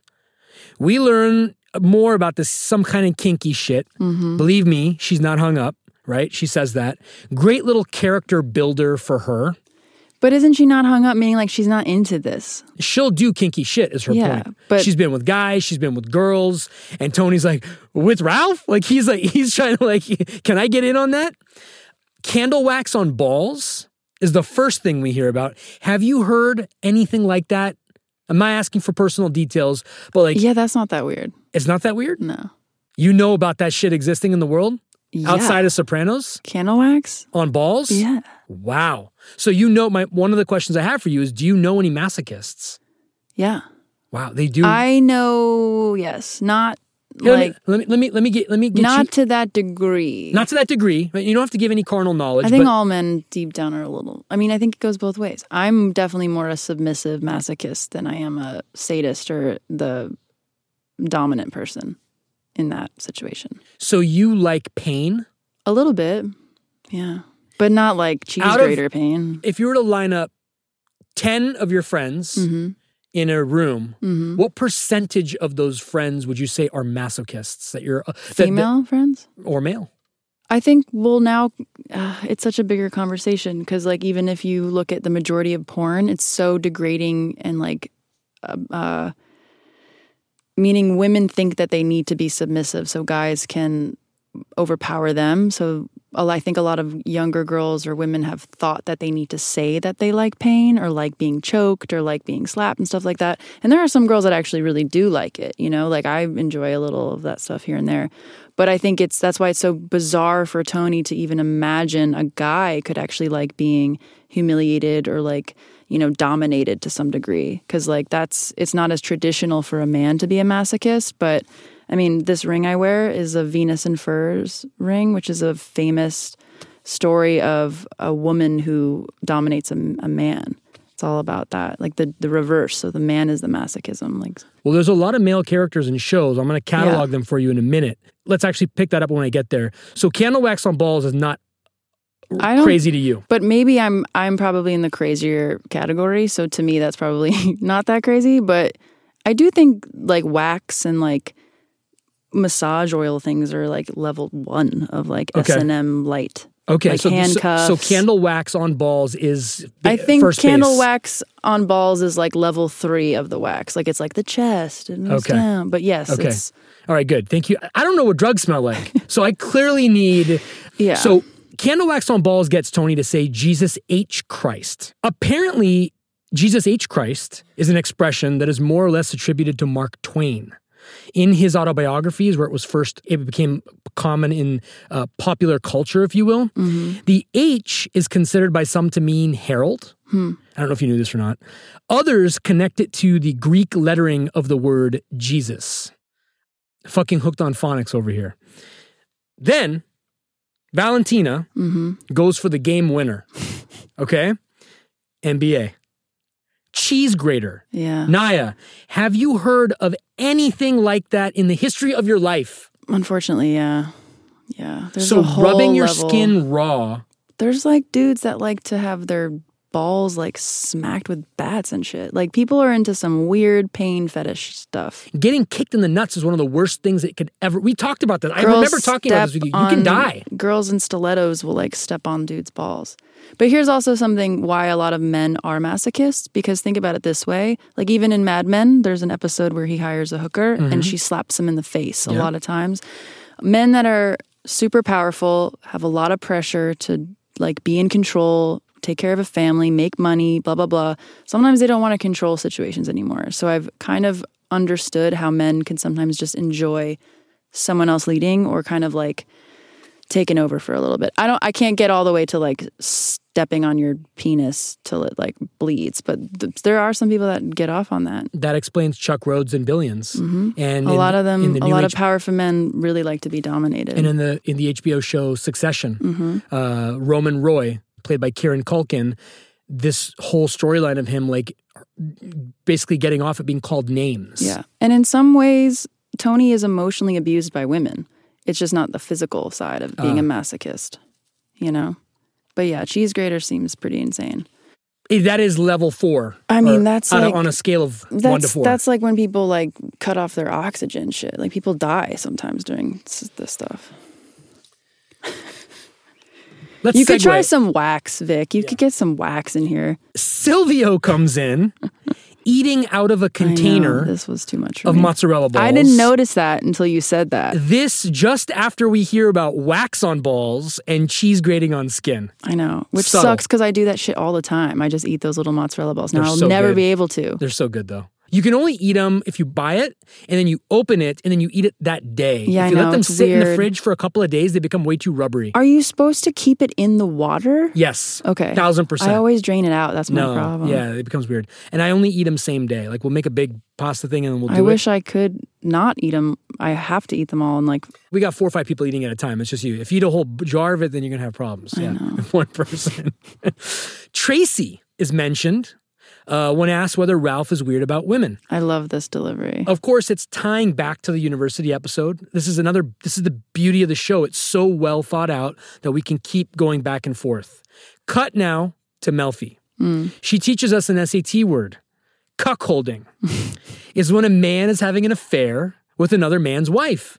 But Tony says she's not married. Yeah. And so Melfi's response is so smart and brilliant and everything that I love about Melfi. She's not his wife anyway. She's just Gomar. And therefore has no status, whatever. Gomars have status. I mean, it's not like in the old days. They don't, do they? Dude, but I was going to ask you that. They have some status. They get gifts. That's about it. They get dinners. They're not in the will. They're taken care of. They're not in the will. They're not in their estate plan. But 15 years being a side chick. I hope that never happens to anyone. But if you're like brought into that, you know what you're getting into. I guess, or know you what you're just getting think into. you can't. Consenting adults, man. Now Come on. all those women could have been like Instagram models and be making millions. You probably are. I have another patient waiting, she says. Tony's response, fantastic. I know. I can relate to it now, actually. I'm afraid our time is up. Just give me another minute. I have a patient waiting. Yeah, well, let him wait. You make me wait out there all the time. Her response in body language is classic. She knows he's right, and so she allows him to go over time. But it's also kind of an interesting conversation, certainly more interesting than the one she's about to have with Joe Jerkoff in the waiting room, Yeah, right? totally. They're talking about something substantive and interesting and textbook masochist, she says. Somebody who derives sexual gratification from their own pain or humiliation. Love this stuff. My question for you was, do you know any textbook masochists? And I am you- one, yeah. Melfi goes on to discuss paraphilic disorders, Most recently, again, Roman Roy is the best example of someone who displays paraphilic disorders on TV. Chuck Rhodes, we also mentioned. And of course, the apple of our eyes, Naya, Ralph Cifaretto. She says, part that fascinates me, she says that it's rooted in childhood. Makes you think back to what Hesh said about Ralph's mother at the horse stable. Controlling and punishing mother. I gotta ask, since you said it, did you have a controlling and punishing mother? Is there any truth in what Melfi said? I think it's interesting because Tony had the same kind of mother. It's just interesting how it manifests in different ways. He's not masochistic, though. Well, that's why I think it's so interesting that Ralphie is and he isn't in the physical sense, like in the bedroom. Yeah. And I don't know what I think. I think it's just becomes like, I mean, I had a pretty crazy mom, but I don't think that's the reason why I'm a bit more masochistic. I think a lot of it is like you like to please others. But I guess Tony wanted to, please. But I don't know. Tony's an emotional masochist, in my opinion. Yes. So they're the same. I agreed. Me, Classic Tony therapy reaction. Is everything about everybody really about their mothers? I think so. Me too. Hey, when did T become good at human anatomy terminology? For a guy like that, he's going out with a woman. He could technically not have penile contact with her vulva. That was a little weird. What he's trying to do is talk himself into being with Valentina, using therapy to achieve his ends, like he always does. Nothing new there. Basically, what he's saying to Melfi politely is that he doesn't want his dick where Ralph's has been. But why not just say it to her? Why is he being professional with her? I think he's just super uncomfortable about the whole thing. But here's my question. I mean, don't you think that kind of bizarre intimacy or sexual relations is even more fucked up and not want to be in the same situation with a woman? Like, just because he didn't put his penis inside her, like, she's doing other weird shit to him. Doesn't that make you just as uncomfortable or more uncomfortable? Or is she that traditional? She's relenting. She's actually complaining about it and saying, I'm not into this stuff and it scares me and it's just too weird. He's looking for purity. He's trying to figure out the level of Valentina purity here. And the fact that she's rebuking Ralph makes it okay. Well, here's two questions. Why does Valentina want to be with Tony? Does she even want to be with him or? I have that same question for you. I think she's just slightly bored too. I mean, she's obviously super insecure. Literally one of the first things out of her mouth is like, do you say that to all your girls? Yes. Right? She's very insecure, needs approval. That's why she does the stupid shit for Ralph. She can't get out of it because she's a pleaser. So he calls Valentina after therapy. Again, therapy as enabler. First thing he does when he gets in the car. Pickwick Framing is where she works. Thought she was a fucking gallerist. What happened? Leo Castelli over here. He sees visions of Ralphie. Yeah, that was funny. Hangs up. Something's missing, Naya. Therapy wasn't enough. He needs further validation. Question. Again, I said it, but I think this is part of it, is part of the hang-up that he keeps seeing Gloria Trillo and he's stuck on that.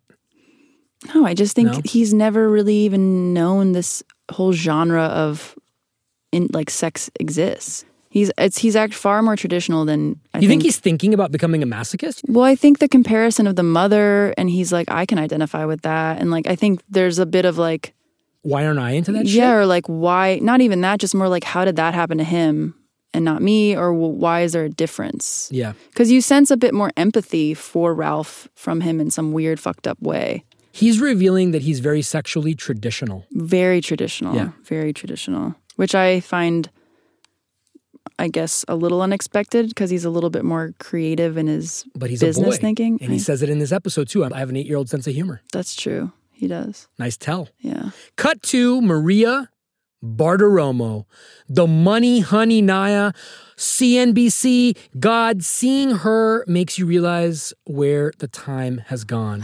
She was at CNBC for 20 years. Oh my 20 God. fucking years. I feel old. She was the first woman to report live from the floor of the New York Stock Exchange. She's actually why I got interested in finance. I saw her when I was in college, and I was like, damn, I want to learn about that shit because of Maria Bartiromo. That's so True funny. story. We should get her. You should try to find her. Anyway, okay, enough with the memory fucking lane here. Now, instead of Carmela, Tony's in the shower. Is she going to throw water on him? No. Carm is getting stock tips so she can invest that bird feed money she's determined to get her hands on. Maria is talking about something on topic, right? If you listen closely, she's talking about women's financial acumen versus a man's. Tony's singing, "We don't need no doo-doo-dee-da," which of course is Pink Floyd's Another Brick in the Wall Part 2. She beelines for Tony's keys, grabs them without breaking stride. Risky, huh? Very. Confidence. And heads for the bird feed where she unlocks it and takes fat stacks. Thoughts on the amount she took? Too much, too little, or just right? I mean, I would have taken more if I'm going to take 50,000. Grab that shit. I would just What's take he the whole gonna do? bag. If she had found the fingernail, she already found the fingernail. Yeah. She should have taken the whole fucking bag. And my finale thing will probably drive that point home. Back to Polly's mom. She's locking herself up in her room because Cookie and Min are being mean to her. Now that you said that thing about Polly, I'm thinking about it in a whole new light. Polly says he'll take care of it. That principal better run, Lola, run. Great movie with Franco Potente. I know. He's actually very loving and empathic here. He's a good son. All these guys, Yeah. they're so dutiful to their mothers. It's the Italian guilt. My brother lives in Boston. We want him to move, but he doesn't want to leave my mom. Wow. Yeah. Even in 2019, that vestige of the past is still strong. Oh, yeah. The prodigal son has returned. It's like a badge of honor. Mm-hmm. Cut to Furio in Naples. Little palate cleanse, Naya. Little post-putanesca Altoid. Furio's with his uncle. So chic. This whole scene His is like father's brother. Did you understand the Italian? a little bit, yeah. Okay, I picked up a couple of words I'm very proud to Good. announce. He tells his uncle that he's in love with the Don's wife. This fucking guy, right? Uncle says stay away. It's still okay. There's still time. Your life isn't fucked. I know. What are you doing, bro? And they always find out everything. These know. are bosses. That's the line I wanted to ask you. Do you think that's true? Yes. Yes. Because just like in Game of Thrones with Littlefinger, they have little birds out in the world. And Tony's got little birds out in the world. He hears things. People want to endear themselves to him to climb up in the world. If they see some shit going down against the boss, they're going to go tell the boss. It's this thing. The more powerful you are, what is it? Kiss the ring mentality. Yeah. I thought it was also a nice little sneak peek of Furio talking to his uncle, and we get Tony talking to Junior all the time. Yes. And just kind of this like really good dynamic, just a sweet little thing. You don't even notice it, that it's his uncle, but he's got to go. He's got to talk to his lawyer. He's got to take the call. He almost ignores Furio a little too. Yeah. But gives him just enough advice. Wonderful parallel. You know? The only way you could have her, Uncle says, is if you killed him. Then Uncle says Struns, like Junior did. Mm-hmm. Nice tie-in in an episode. Like we said, we don't get Junior here. Do you think Furio would actually kill Tony to have Carmela? God, It's the age-old question. I think he thinks about it. Okay. I think he weighs his option. Italian men are very passionate. People kill for love all the time. From Furio, we're back on Carmela. Nice touch. Mm-hmm. She's watching Mario Batali in Naples. She Mario's loves him. Oh, yeah. String bean recipe. Oh, yeah. She mentioned it at the dinner. Mario's ponytail sends Carmela on a fever dream. Naya, a little forced here, though. I thought, we get it. She's into him. Agree or disagree? Well, that's what I said earlier. It's like a little exaggerated, Yes. her escape fantasy, and then somehow, but then also then I guess maybe not, because when he just said, I love her, that's a huge thing coming from him that we get. So I guess this exaggerated way of kind of understanding how big it is to Carmela might need to be that way, because she's not talking about it and then she quickly gets distracted and like is getting money and doing all these other things, but that's how easily she can be distracted by Furio. Maybe it has to be that dramatic is the only thing I can live with, because I thought it was ridiculous too. So the way I'm looking at it from as if I were the creator of the show, is that I want to drive the point home that there's no turning back for Carmela. She's going all the way with this guy. And the only way to continue that is to just be like incessant with it. I just think anything that can remind her of him does at this point. Cut to Tony, Ralph, and Aid at the club. I have a problem with this scene. I want to get your opinion on it. Okay. The horse is ready to race again, we learn. I'm mentioning this because the horse as a liability for Ralph is top of mind. Main thing of interest here, though, is that Ralph's a dick to Adriana about the olives, but she owns him. Yeah. She shouldn't have gotten him his olives. She should have said, fuck you. Well, she got him like $1 million to She be got an him $1 asshole million to too, be an yeah. asshole. Good on her for not letting it escalate. But thoughts on how he treated a made man's girl I guess she's not married, so I guess it's a fair game. But what was your reaction to the way he treated her and then the way she handled him? I mean, you've never seen... I have some guy friends when I was younger that used to like rag on their friends' girlfriends a little. And it's kind of like a braggy type attention, jealousy, flirty thing that happens all the time. I also think, but in this case, he's more doing it for Tony than he is for himself. How so? Because guys do that shit all the time. They put down girls in front of their guy friends to think it's cool. They downplay everything, you know, and Christopher's not there. If Christopher was there, I don't think he would have done that. Christopher wouldn't have tolerated it. No, of course not. Also, I think it's harmless, and it's also to see what Tony's going to say back. I don't know. I think he's just a dick, and anyone that, you know, oh, where are my olives? You know, like it wasn't that bad, and it's not that unexpected from Ralph. I think Adriana has dealt with it before. That's also why she knew exactly what to do. Earlier, we were talking about canned responses for kindergartners. Yeah. She had the perfect canned responses for him. Yeah. Play the soundbite. She said you can tell everything about a man by the way he treats women. Super loaded statement. Yeah. At Ralph. I also think if this whole conversation about Ralph's sexual preferences hadn't come up, I don't think Tony would have even asked, why are you giving her a hard time? He's fishing. I think this just happens and Adriana's just used to it. And this is a different case where now he's like, why you got to do that? Like, what's the deal? Like, what's about your mom? You know, like trying to dig in of what's going on with you and women. Tony segues from Adriana to try to ask Ralph about his mother, but he cuts it short. Has to go.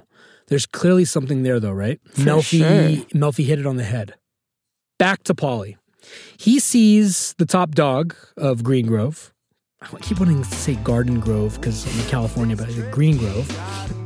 He actually tries to be diplomatic before breaking limbs. It's kind of surprising that it's a strategic tack he takes because I am not a firm believer that Paulie really plays chess. You know, my chess checkers thing. But it backfires. Right. Ms. Glaculo, as we see her name is, puts it all on Paulie's mom. She basically says that your mom's the fucking problem. Which I think is so telling because Paulie's a problem too, but no one's going to confront him. And that's why he takes it so personal. And like, you know, it's so hard for him to hear the truth. The truth. Yeah. You don't want to admit it sometimes. Yeah, this has actually changed everything now that you made me realize that he's modeling his mother and they're both very similar.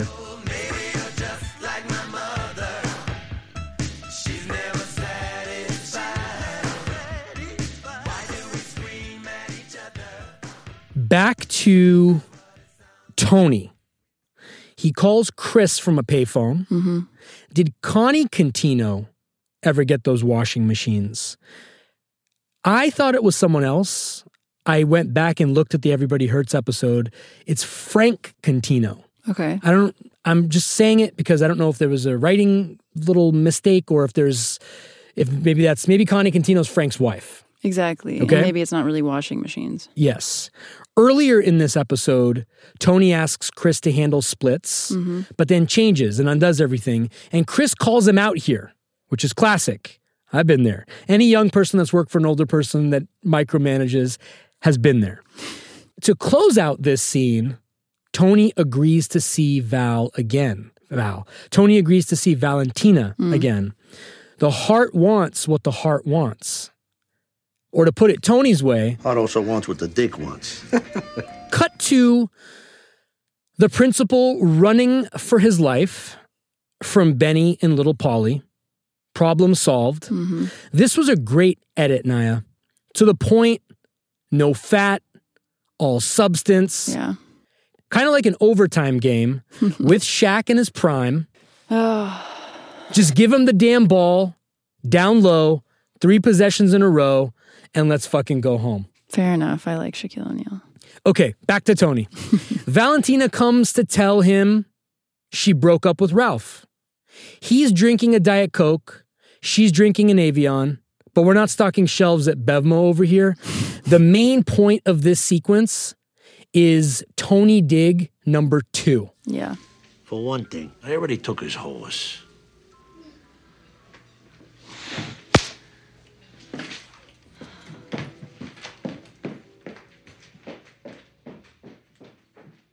Now, we're coming full circle here. Thoughts on what he said and why he said it? Why is he hurting her? I think it's less about her, and I think it's more him still dealing with the situation of understanding Ralph's sexual preferences personally. Okay. I think he's trying to distance himself from Ralph and think that he's a different kind of man, even though how then are we sleeping with the same woman in some regards? Like, I think she's reminding him of how weird Ralph is, and therefore that makes him uncomfortable. Therefore he has to overcompensate because he's already slept with her. He's already been where Ralph's been. He's already taken his girl in some regards. So him saying that to me is just, he's overcompensating. And she has no real respect for herself. So I don't think he's really thinking about her. Right? I mean, dig it. Well, here, look.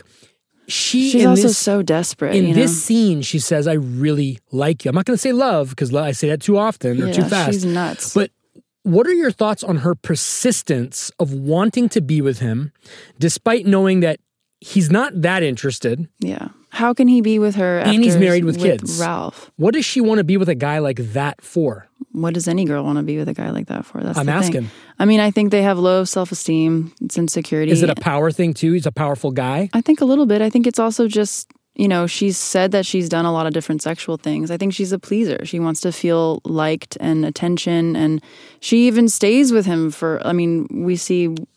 she's not just in this episode. Right. So it's like, I think it's like emotional violence in this episode for me. We see no mob violence at all or any sort of real physical, minus just the chase in the school. Yeah. But to me, it's all emotional abuse in this episode of understanding why people still stay in certain relationships even though they feel like shit. Or she's chasing this guy who just insulted her, like you said, twice. Like, why would you even deal with this bullshit? Yeah. There's a million other dudes she could go find. Millions. And she's pretty. She's beautiful. Yeah. So, but she still has low self-esteem, you think, huh? Even beautiful people have low self-esteem. And everybody wants what they can't have, and it's more complicated. I like that. And he keeps coming back in ways. So it's fun. It's a good game. That's why people like drama.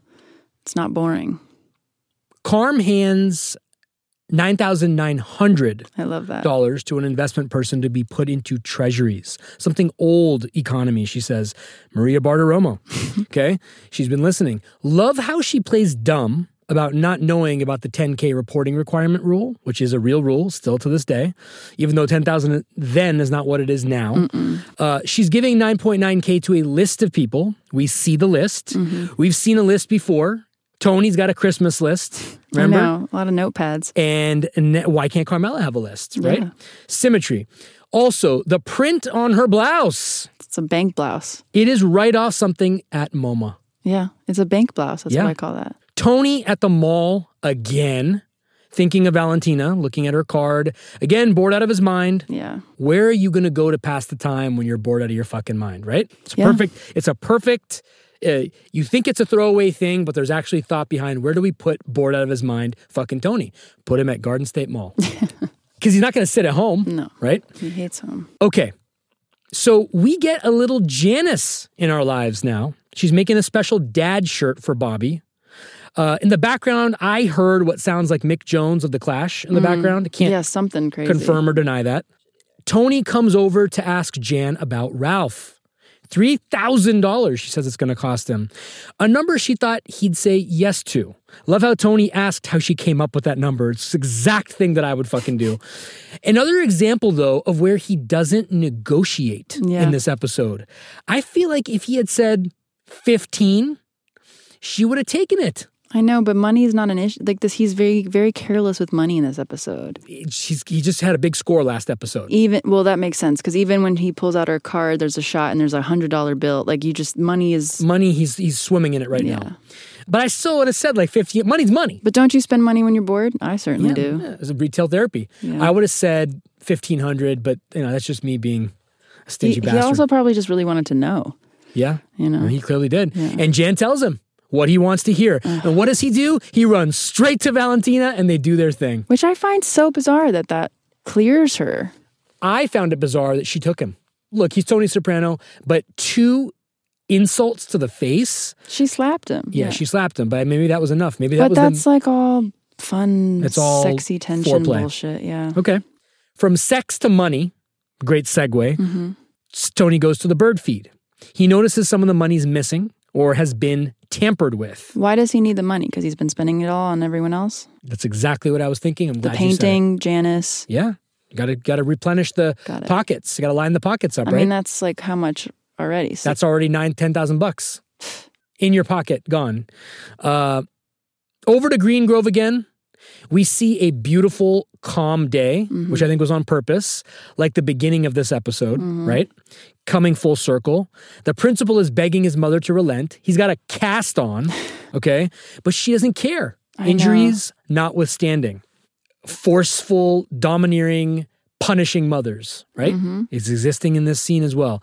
But they apply pressure, they being the principal and his wife, in the form of moving her from Green Grove, and that seems to do the trick. Yeah, to like a public awful place. Yeah, That's Salvation so Army. Awful. You fucking kidding me? Remember how much Livia bashed the place? Yeah. I But then know. when Tony refused to pay, she tried to stay there by hook or by crook. It's a nice place. Of course. And they don't Fresh want to leave. towels every day. This reminded me of that. Macaroons. Wrapping things up, Tony sees the nail with his stuff. Did Carmela put it there? Of course she did. Okay. Just making sure. Just asking. Carmela's calmly That's his nightstand. reading the paper. Yeah. The way she's managing this thing to this point, subtle and deft. Naya, is she biding her time? What is she waiting for? Like, why not confront him immediately about it? Because, I mean, Put yourself in her shoes.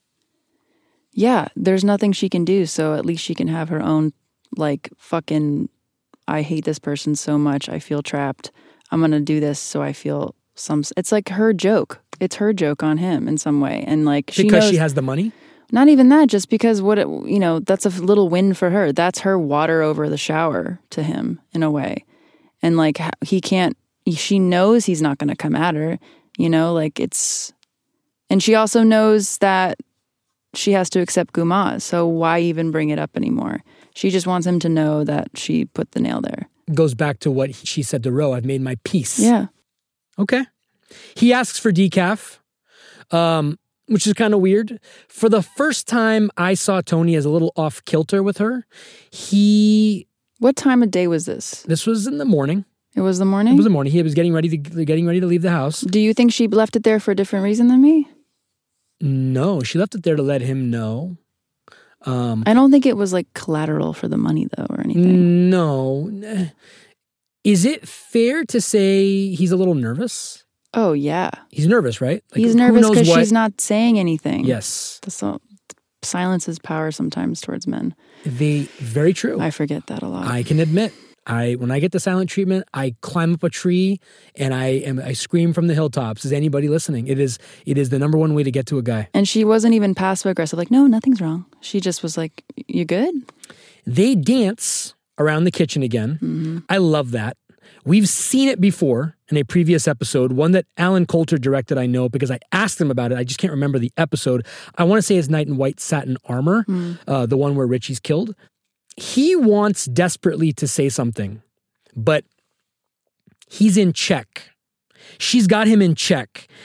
And he has to do something he doesn't want to do at times. Sometimes when you're playing chess and you are put in check, you have to do things you don't want to do, namely get your king to a safe place. In this instance, putting his king in a safe place means shutting up.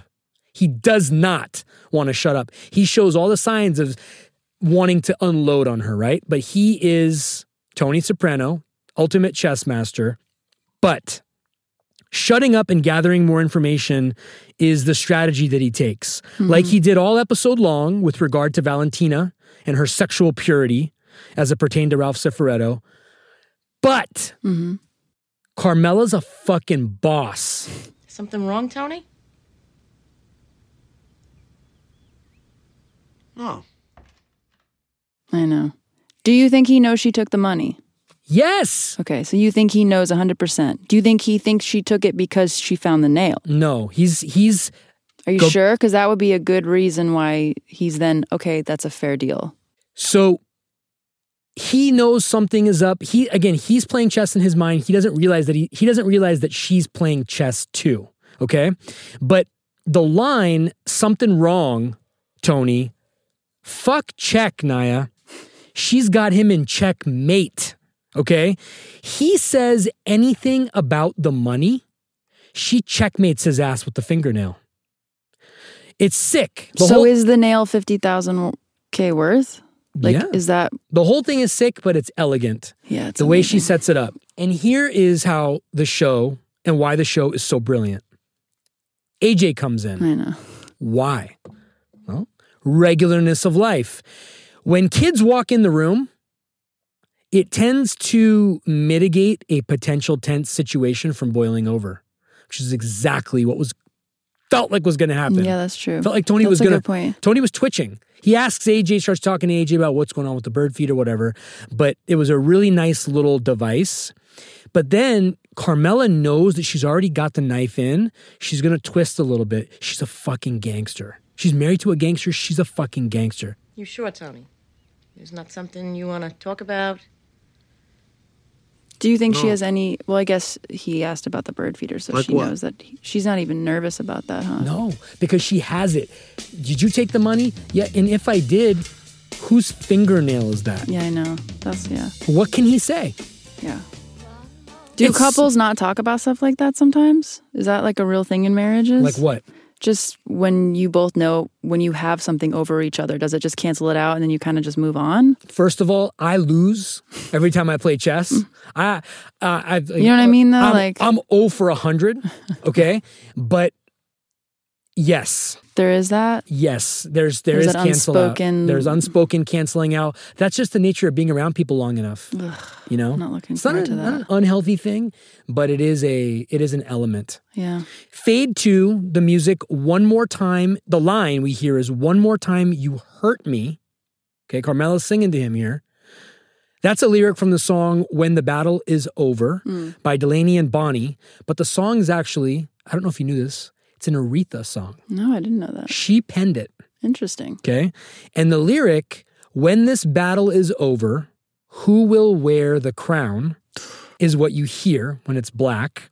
And that is such a great context for what we just saw and what the stage is now set for, Totally. leading into Whitecaps. She is playing Tony's game, and in many ways, when she's playing one-on-one against him on the court, she wins. Yeah. It was so great to be back with you Yeah. doing this today. Thanks was. for making time Of course. and getting out your magnifying glass with me. We will see you next time. Bye, Vic.